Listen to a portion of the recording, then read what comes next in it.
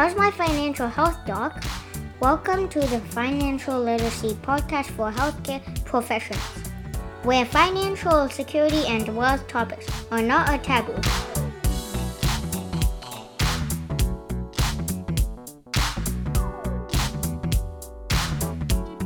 Welcome back to the show, everybody, and I am so happy to have you guys back. I'm the host, Vu Kiet Tran, and you are listening to How is My Financial Health Doc podcast.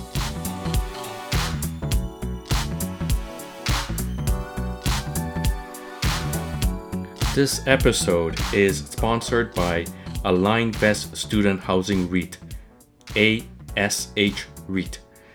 Is a private REIT focused on consolidating the highly fragmented, purpose-built student accommodation sector in Canada. Over 3 years, ASH REIT acquired 10 high-quality properties with 4,200 beds valued at $550 million.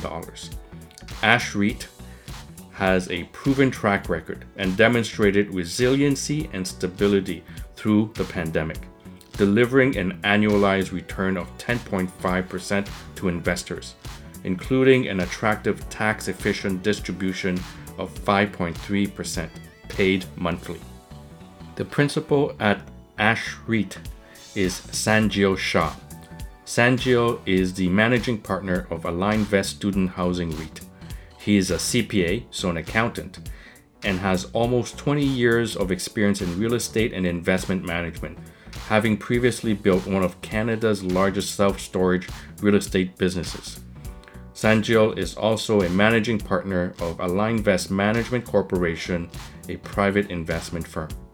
If you want additional information, it's available at alignveststudenthousing.com.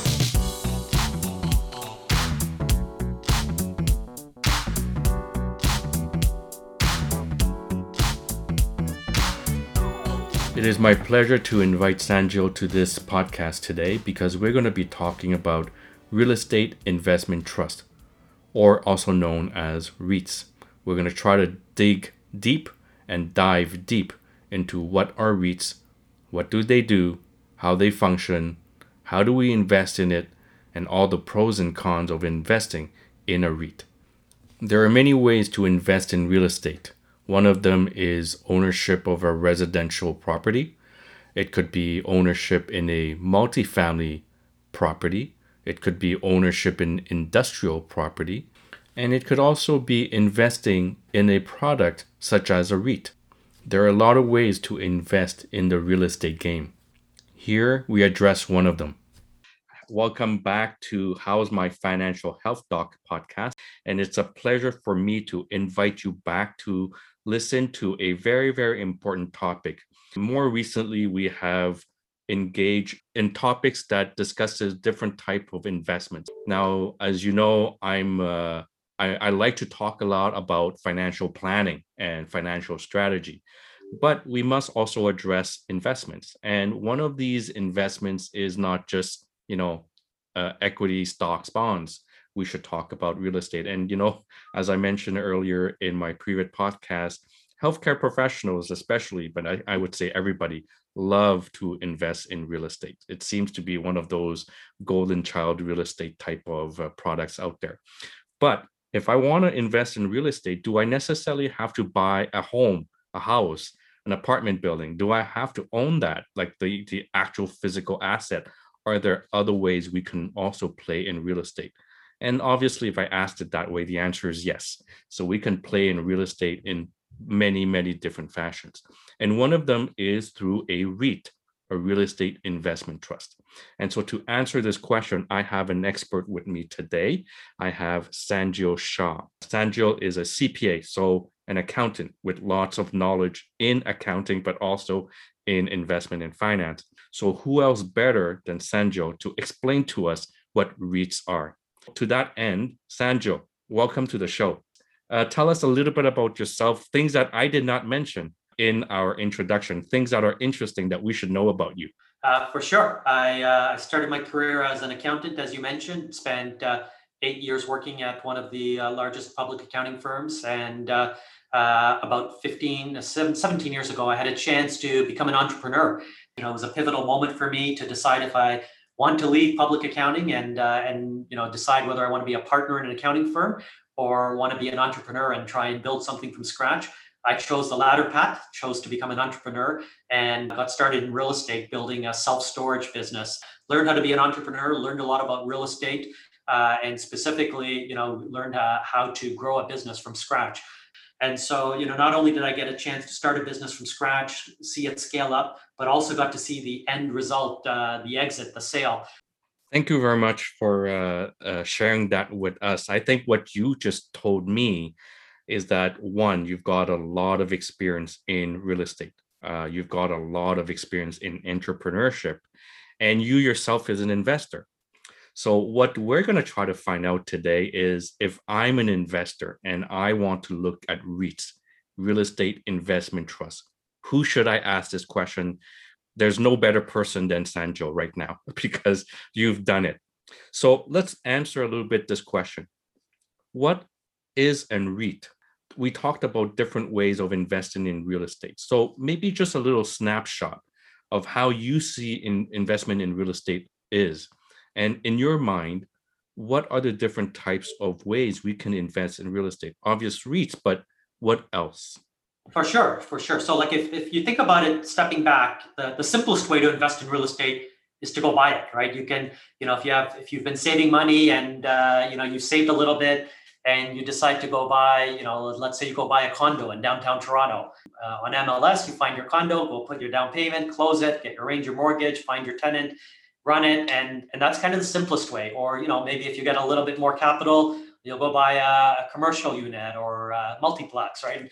And so that's obviously one way, direct ownership. The pro is you own it. It's your property. The con is you own it. You have to run it, right? So it goes both ways. And, when you have direct ownership of real estate, the biggest challenge is that your exposure is to that one individual property or asset, right? So if something goes wrong, if you pick a city where real estate collapses, or if your tenant disappears and it's hard to release it, you're stuck with that property because that's your exposure. So that's one way to do it. And a lot of people like to do that. They like to have their hands on their property.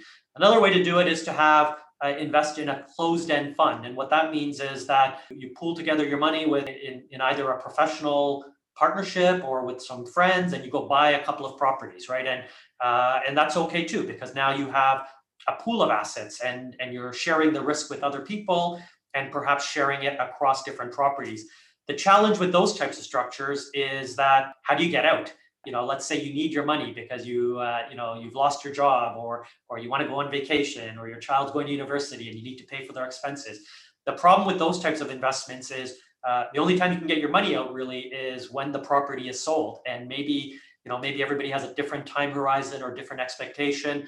So it doesn't always line up. And typically, those types of structures talk about a 5 to 7 year investment horizon, and which may or may not work for everybody. So that's kind of option 2.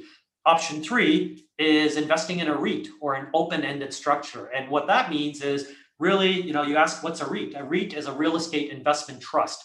The trust is a unitized fund that allows investors to come in from different accounts. So in Canada, you can come in through your regular investment account. You can come in from a registered account like an RSP, RESP, TFSA account, and you're buying units of a fund. And so what that means is that everybody's got an ownership in units, not in the direct real estate that underlies it. And then the manager of the REIT will go buy the real estate property on behalf of the unit holders. And the reason why a REIT is more flexible is it allows people to come in and out on a regular basis. So, you may have some money now, you may have more money later, and you may want to keep investing in this vehicle as it grows and performs and demonstrates its success. And investing in a REIT lets you keep doing that, where you don't have to put all your eggs in one basket up front, and you're not stuck for years and years. Because the other aspect of a REIT is that you can redeem out. If you need your money, you can take it out when you need it to fund your lifestyle expenses. So it allows a lot more flexibility. And of course, you don't directly own the assets, and it's not a closed fund, but it gives you that same underlying real estate exposure.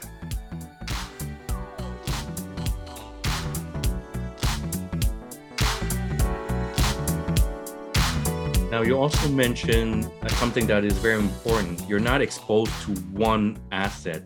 You are buying units of a fund that owns many assets. So I think that's the important point here, is that you owned a piece of something, so a unit of a portfolio that may potentially, like in your REIT, in your case, 4,200 units, right? 4,200 beds, etc. And so if you grow, if your business grow or the REIT grows, then it could be millions and millions of potentially beds and units. And so you own shares and units of funds in that larger portfolio.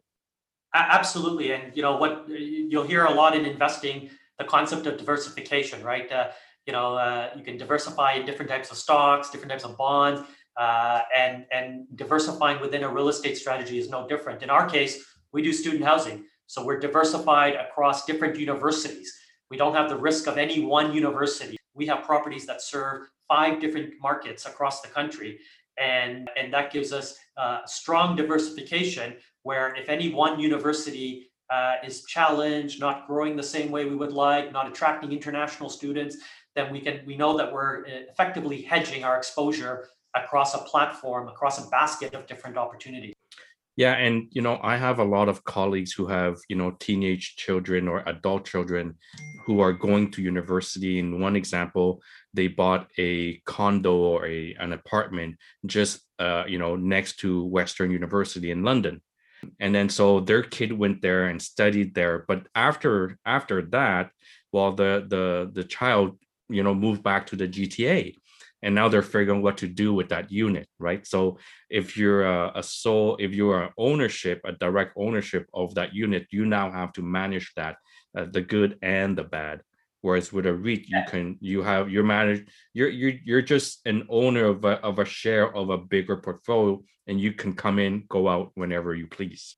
Absolutely. I think there are a couple of things to unpack in what you said. First of all, when you buy or you sell, there are costs incurred, right? There's the real estate commission, and transfer tax, and those things can quickly eat into your profit. And when you buy, over the last few years, it hasn't been so much of a concern because property values have just been going up and up and up.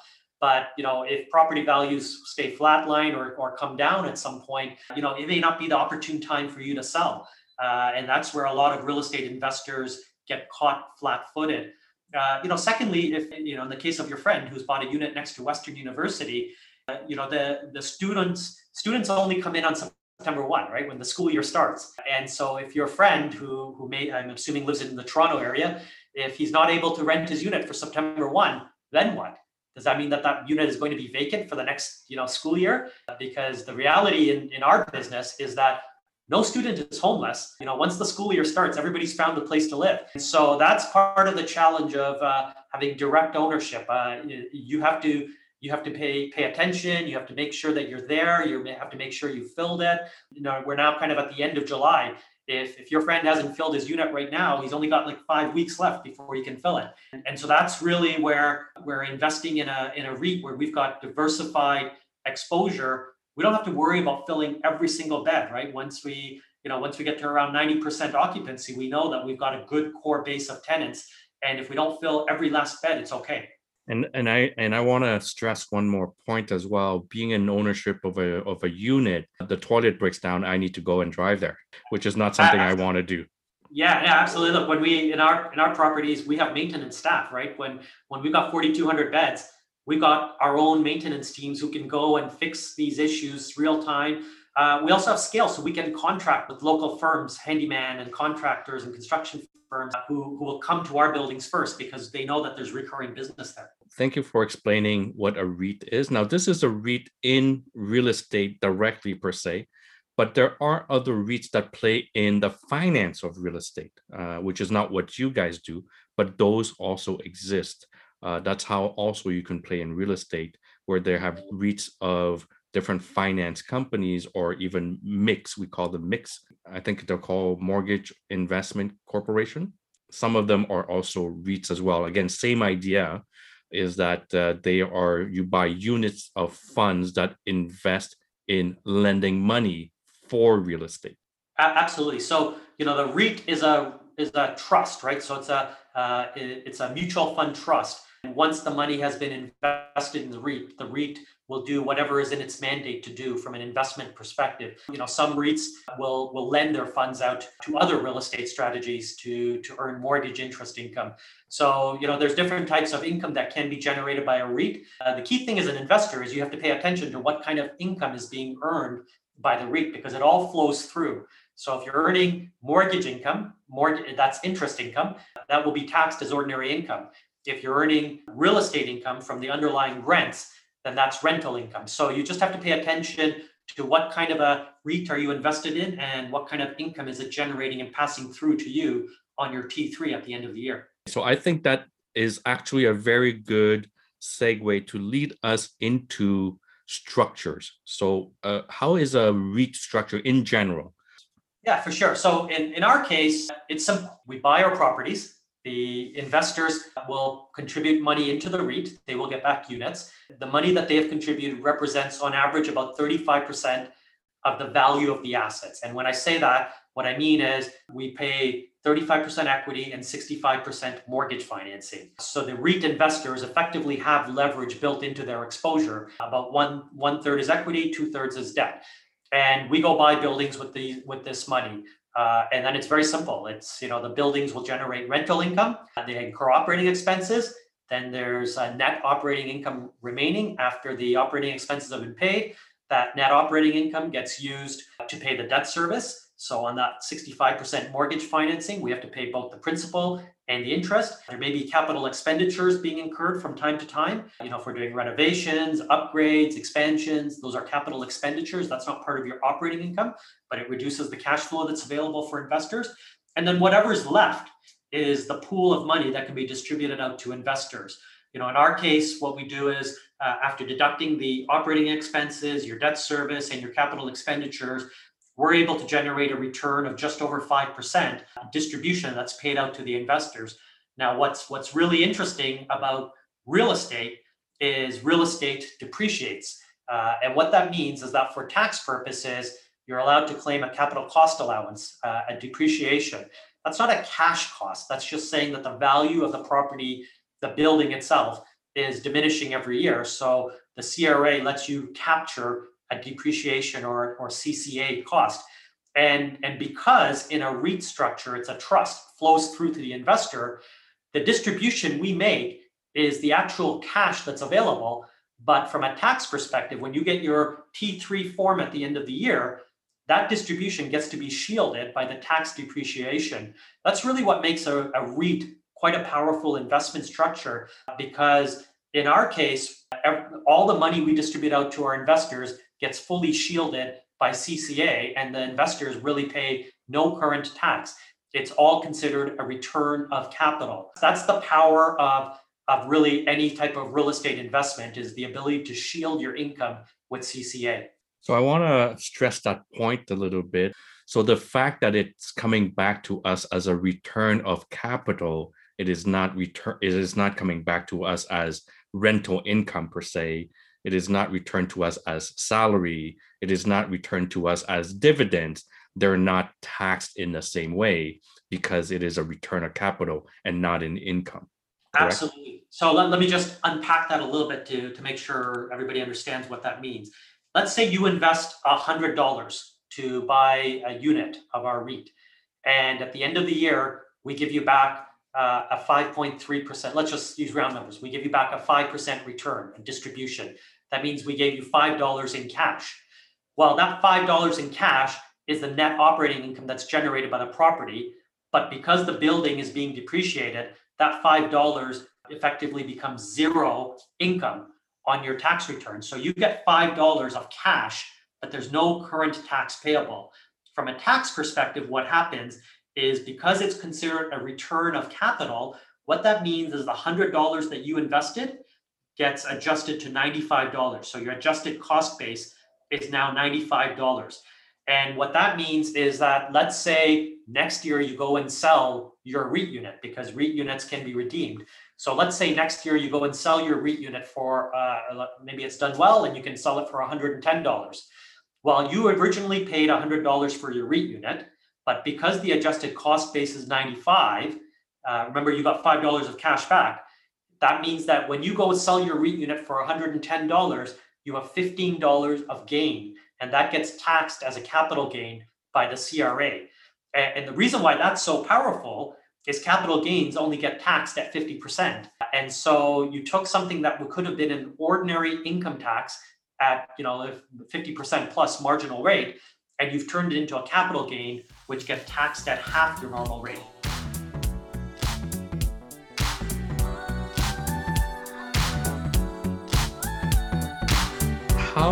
What are the different types of REIT? Because I understand in speaking with you that there are different types of REIT. There are private REITs. There are REITs that I can buy on the stock market. There are REITs that I can purchase from your company. Like, it's all very confusing. Can you clarify that a little bit? Yeah, in general, there are two types of streams. There are the publicly traded REITs, and then there are private REITs. The biggest difference is the publicly traded REITs operate just like any sort of public share of a company, right? They will do an IPO, the units will be trading, and you're buying your units on the stock exchange. What that means is that you're buying at whatever the value of the unit is, and you're effectively buying from somebody who is selling. Let's say you own 100 units of a REIT, and you want to sell your 100 units, and I want to buy 100 units. We would do it on the TSX or a stock exchange, and that's how it's done. The transaction is between shareholders, between you and me. Has nothing to do with the company, right? The company has done their IPO, that's when they made their money, and then they're kind of out of the picture. The difference in a private REIT is you're transacting with the company. What you're doing is when you want to go buy 100 REIT units, you have to go see what is the company selling units for. And that company would be doing that because they're raising money from time to time, sometimes continuously, sometimes when they have a transaction, and they're raising money at the then fair market value that they want to go and attract capital from. So, in a private REIT structure, it's not a transaction between the unit holders. I'm not going to buy your units. I'm going to go buy the units from the company themselves. Likewise, if you want to go sell your units, you would go redeem them or return them to the company, and the company would pay you whatever they're willing to pay you at that time. So those are the two different mechanisms. Now, the obvious question is, well, which should you invest in? What's better? What's worse, right? And there are pros and cons to both. So in a publicly traded REIT, the biggest benefit as an investor is liquidity. You can get in or out whenever you want, and you don't have to worry about what's the company going to do. Are they raising money? Are they willing to give me back my money? Now the negative is publicly traded REIT units, or all shares that are publicly traded, are subject to volatility. And the best example I can give you is if we look at what happened in 2020 when the pandemic first broke. Almost every publicly traded REIT unit had a big sharp dip, right? And they've all recovered, thankfully. But if you were invested in public REITs last March and April, there was a little bit of panic setting in, right? When the markets tanked and you're like, wow, what's going on? Why is this down 20, 30%? In a private REIT, you don't have that fluctuation. You don't have that volatility because, in our case, and in the case of most private REITs, the valuations are set by a valuator. So in our case, we use Cushman & Wakefield, a nationally recognized valuation firm. They come in and give us a valuation on our buildings on a quarterly basis. And they ignore what's happening, the market noise, right? They don't look at the stock markets. They look at the actual building itself. The building doesn't go up and down 20, 30% at a time. The building value is driven by the net operating income it's generating and the cap rates that are relevant in that market. And that is much more stable than what you see in the public markets. And then there are a few other aspects, right? A private REIT can be more efficient because you don't have the public company expenses, right? A public company is expensive to maintain and run. You have all of the disclosure requirements, the quarterly financial statements, the annual financial statements, the public company filing fees. And anytime you do an IPO or do a raise, you have to pay the underwriters lots of money, right? 5-6% is paid out to the underwriters. So in a private REIT structure, you get to eliminate or avoid a lot of those expenses and keep it much more efficient for your investors. But there are pros and cons. If you're somebody who needs liquidity and wants to know what your investment is worth at any given time, a public REIT is probably for you. Another way that I look at it as well is in a public REIT, it's like a stock. right? It goes up, it goes down. Today it's worth 50 cents, tomorrow it's worth 60 cents. And if I decide to sell tomorrow, then I got 60 cents per share. But if I sold it today, I only got 50 cents per share, right? Whereas in a private REIT, it doesn't work that way. My share is, or my unit is worth $1. If I sold today, it's still worth $1. And tomorrow, it's still worth $1, right? And so very much, so if I look at, private REIT, the way they're structured and function, it's more like a fixed income than a sort of a equity type of product. I would say I would caution against saying it's like a fixed income, because the investors are still expecting to see a return on their investments. So you're getting the distribution, but you're also hoping that there's property appreciation, right? If I do a good job as a manager of our private REIT, what you want me to do is grow the income every year. And the way that the REIT gets valuated by the appraiser is they take the income that I'm generating, divide it by the cap rate to come up with the valuation. So if I buy a building and the building is generating $100 of income at a 5% cap rate, and a year later I've done a good job and increased the income by 5% to 105, it's now $105 divided by a 5% cap rate. So the value has increased, and you simply take the value divided by the number of units, and everybody's per unit value will go up. The flip side is also true. If I do a bad job, or let's say in my business, let's say in an extreme, all of the schools were going to be online for another year and no kids came back to live in our buildings and we're generating no income. Thankfully, that's not true, but let's assume something like that happened. In our case, the income would go down. You divide the lower income by the number of units, and the valuation is much less. So when you talk about valuation, guys, just want people to understand, we're talking about the net asset value, right? We're talking about the NAV. So if I buy one unit of one REIT, today the NAV, or the net asset value, let's say it's $1. Units worth $1, I get a 5.3% return, right? So that's what I get. But if I sell that share right now today, I would get my dollar back. But you do a good job. The REIT is doing a good job. And 3 years from now, I decide, you know what, I'm done. I want to cash out. But the NAV is now worth 1.5 or $1.50. So when I sell my units are now worth $1.50 as opposed to $1. But during these 3 years, I still got my 5.3% monthly or yearly return based on what the agreement is. So the 5.3 yield is what I was referring to as the fixed income. Yes. And the NAV was the appreciation. Absolutely. So we should just clarify a couple of things, right? A REIT typically does not guarantee the distribution, unlike a fixed income where it's a fixed return. In a REIT, because the distribution is based on our income, it's just whatever is available. In our case, the distribution currently is 5.3%. Our objective is actually to grow that return over time. Let's say interest rates go up dramatically, and we have to pay more to pay for our mortgages. There may be less income available, or conversely, if interest rates are at a historic lows right now. So we've been aggressively refinancing our properties, and that allows us to grow the distribution. The distribution in a REIT is not fixed. I'm glad you made that difference. To that question, for most typical REITs, how often would a REIT adjust their yield? Is it done on a quarterly basis, biannual, annual? Typically, how is it done? It all depends on the REIT's management and their board of trustees. So, I think what you would see is most REITs over time will continue to grow their distribution. And that's a function of the unit price is also growing, right? The unit price grows because the property is generating more income. Well, if the property is generating more income, then there should be more cash to distribute out. So they kind of move in tandem over time.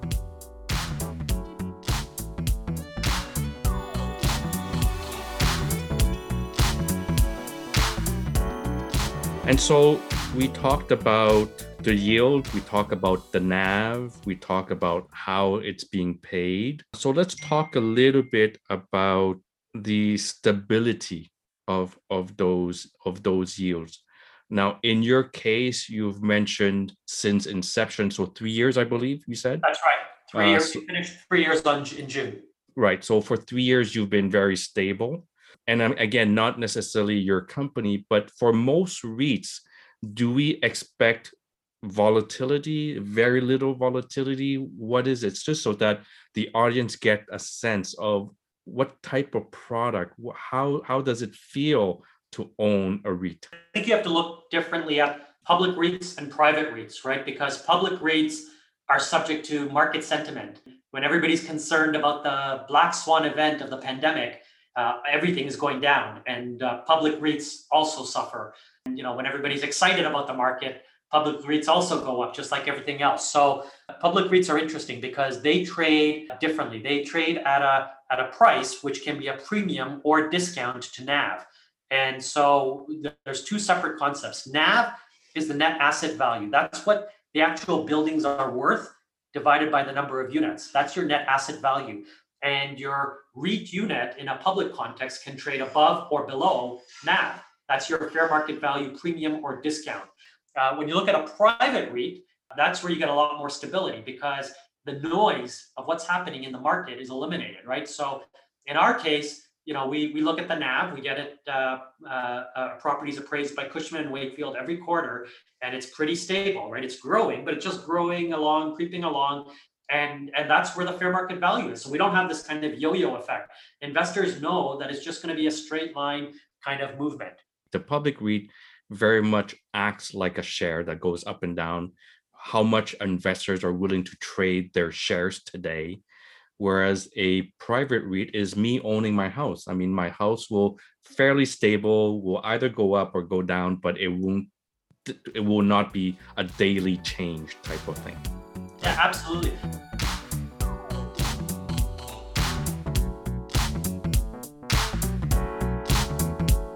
I'm a brand new investor, not sophisticated.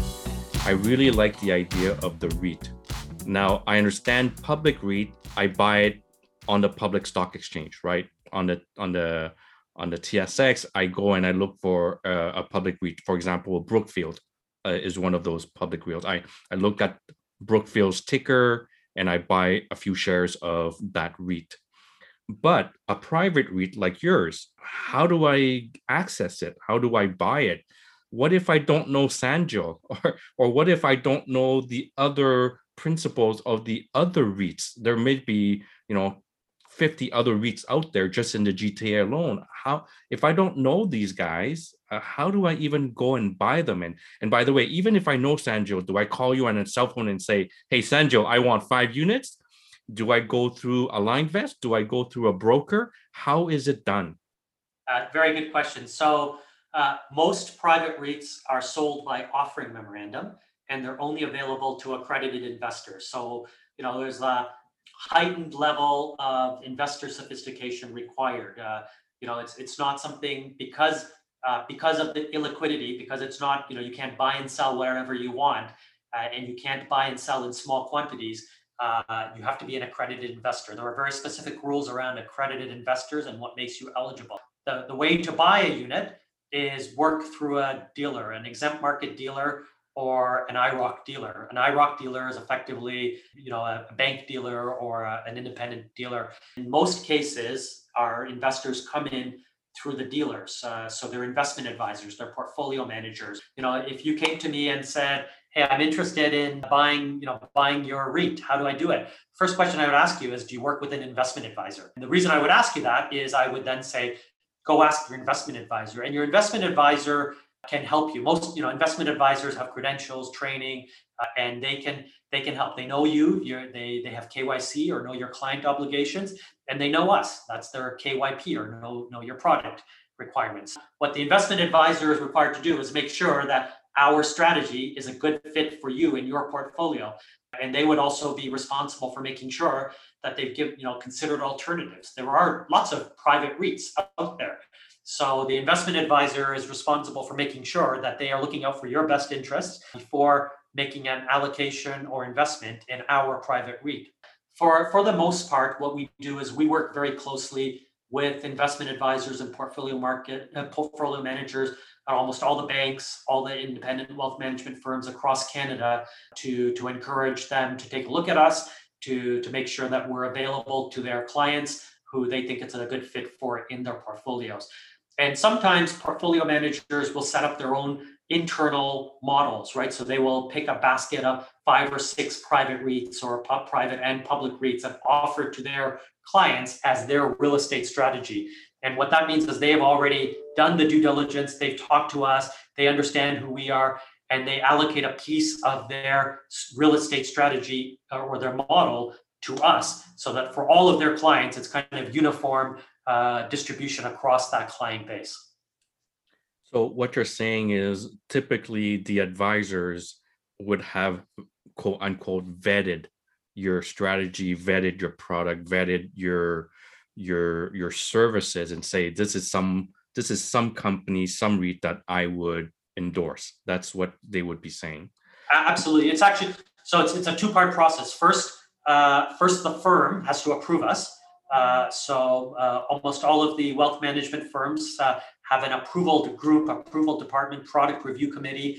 So they will go through all of our documents, our materials, look at who's on our board, who our service providers are, who's our management team.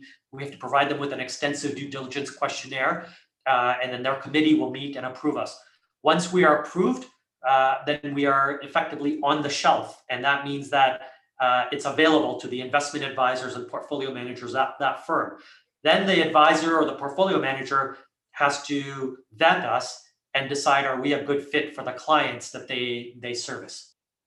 I just want to summarize this a little bit for the audience, is that private REITs is part of private equity. It is not a stock or a bond that you buy on the market. It's one of those alternative investments, because you do have to go through a EMD, exempt market dealer, or you do have to go through a portfolio manager or these type of investment firms. So they are part of what I would call alternative investments. Absolutely. It's an alternative investment. Basically, it's part of the any product that's sold by offering memorandum is an exempt product, and that's where we fit in. For most REITs, and I would say all of them, that you cannot access directly the REIT. You access them through a EMD, exempt market dealer. That's correct. Because we are talking about accredited investors, which is very different from your public investor. That's correct.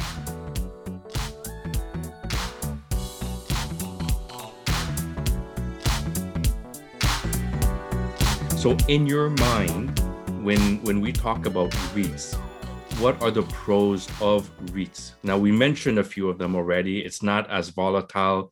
It doesn't move with the market. What other advantages do you see in REITs? One of the obvious advantages is it's easy to understand. Almost everybody understands how real estate works, right? You have a building, land, building, you rent it out, you earn rental income, you pay your expenses, and there's money left over. It's not a complicated investment. Like you're not trading in some fancy technology or some fancy, from unproven pharmaceutical or a cryptocurrency. A REIT it's just base real estate. Now, it could make money, it may lose money, but at the end of the day, for the average investor, at least you know what you're investing in, right? You can touch and feel the building, right? It's there. Any of our investors who are visiting Waterloo, I encourage them to go check one of our buildings out. We'll arrange a tour for you, right? That's what really makes it a positive opportunity. And the flexibility of a REIT is that it can be invested in different types of accounts, right? So in Canada, we have non-registered accounts, we have RSPs, RESPs, TFSAs, and a REIT can be invested in any of those types of accounts. So again, you can achieve tax optimization, and you can make use of the capital you already have in one of your accounts. You also mentioned the word redeem many times, which means I can buy and sell when I want. So it's fairly liquid. Well, let's be careful about that, right? It's okay. There is liquidity, but it's not any time. So in our case, subscriptions and redemptions are on a monthly basis. So at the beginning of each month, we allow investors to come in and also to exit. Now, the challenge with a private REIT is that we don't sit on cash, right? You as the investor, want us to go invest the money to go buy buildings. If somebody wants to redeem, we may or may not have all of the cash available to provide you with the funds. So while you can redeem out, there may be times where you have to wait until we've generated enough cash to be able to pay you back, right? So that's one of the big challenges in a private REIT versus a public REIT. In a private REIT, because you're dealing directly with the manager, I don't have the cash, right? If somebody comes to me today with a massive redemption order, the only way I can get that cash is there's two ways. One is I can raise more money from other investors, go take in more subscriptions, or sell or refinance one of our buildings, which may take some time. And so the redemptions are available, but it's very limited. Yeah. So in our case, just to give you some numbers, in our case, redemptions are limited to $250,000 per month. That allows most investors, if they need some liquidity, an opportunity to get some cash quickly. And it also gives us the ability to know how much cash do we need to maintain at any given time to manage the pending redemptions, right? And then there are also early redemption penalties, right? This is not a strategy where we want people trading in and out every month. So we discourage short-term traders. We make it known to everybody that this is a longer-term strategy, and if your time horizon is less than 3 years, this is probably not a good fit for you as an investment. And to discourage short-term trading, we have early redemption penalties. So definitely not as liquid as a public REIT, for sure. Absolutely. So now that we've talked about the pros, let's just maybe spend a little bit of time on the cons. So I guess, look, it's almost like any other investment class, right? You're still subject to what's happening in the capital markets. In the case of a REIT, some of the biggest variables that affect the performance of a REIT are interest rates, right? In a rising interest rate environment, that means that REITs that are refinancing their mortgages will have to pay more in interest expense. And that means there's less cash available for the investor. So that's kind of issue one. There's the sector specific risk. So, in our case, we do student housing. What if every university went online and students never had to come back? Our business is dead. You think about what's happening right now, there's a lot of economists talking about inflation in the environment. And, real estate is seen as a good investment in an inflationary environment. But you look at some of the sectors within real estate, if you think about commercial sectors like office space, retail, industrial, usually the landlords are doing 5 and 10-year leases. And so if inflation is rampant, the leases are going to end up being below market. Similarly, in Canada, almost every jurisdiction has rent control. So if you look at a multifamily residential lease, if you're a landlord of an apartment building or a condo unit, and there's inflation, that means your tenants are going to be at below market rents for quite some time. So, those are things that you have to think about and manage around. As an investor, you always have to be mindful of what it is you're investing in and what is the exposure. There's a lot of exposure that you have to be careful about. It's not, while it is bricks and mortar that you're investing in, who is actually filling it? And that's what you have to be mindful of as a real estate investor. I just want to spend a little bit of time on fees. So in comparison to other type of investment assets, how do the fees in REITs go? Are they typically higher than a mutual fund? How do they fit in comparison to an ETF? So when you look at the private REIT market, I think investors need to do some diligence because the fees are all over the place, quite frankly. Some REITs will charge an upfront fee and charge an ongoing management fee and charge acquisition fees and financing fees, and those fees start to add up. So you as an investor have to pay attention and do some diligence, and that's quite frankly why you should work with a sophisticated investment advisor. But it is something that investors have to pay attention to the details and make sure that the manager that they are placing their capital with has an aligned fee structure, and it's not just the manager making all the money at the expense of the investor. Thank you for clarifying how the fee structure works. And I guess what I got out of that is truly understand the product, truly understand the REIT. It's really truly understanding what REIT, how, when, and what type of compensation the managers get. So, and not all REITs are structured the same way. That's what you're saying. Absolutely. You have to do, as an investor, you have to do your due diligence and understand what the strategy of the REIT is, what the track record of the manager is, what the fee structure is, and what the performance is going to be. Thank you very much for your time. It's been a great conversation. Before I let you go, is there something burning on your chest that you would want to tell our audience about REITs in general? Something you must say before we leave this conversation? REITs are an asset class that provides good diversification from your regular stocks, bonds, fixed income, and it's a core component of most investors' portfolio. And if it isn't, it should be. Okay, now that we have a better understanding of REITs and what REITs are all about, I hope that my listeners will consider sometimes REITs and see if it's part of their strategy and a way to diversify their investment portfolio. So I don't know how to say more. Thank you, Sanjil. It's been amazing, and I have personally benefited immensely from your knowledge and your wisdom. So thank you very much today. Thanks for having me on. Well, there you have it. We now the complete lowdown of what REITs are and how one can use a REIT as part of their portfolio. And I really want to thank Sanjil for spending that time with us and going really deep into this topic. I really want to remind the listeners about my September 17 all-day interactive workshop. And again, it's this September 17. It's an all-day workshop where we do it on Zoom, and it's about personal financial literacy. It will cover basics, but more than that, we will cover a lot more than basics, and it really depends on where the discussion goes with the attendees. Really, it's about what would yourself 30 years from now tell you right now, so that you don't make the mistakes and learn about it only 30 years later. If you are interested, come and register on www.beautifultimesinc.ca/conference and workshops. I always want to hear from my audience and from my listeners.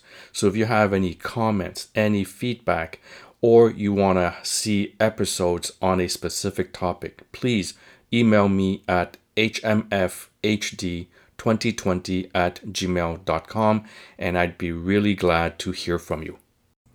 This episode is sponsored by Alignvest Student Housing REIT, ASH REIT.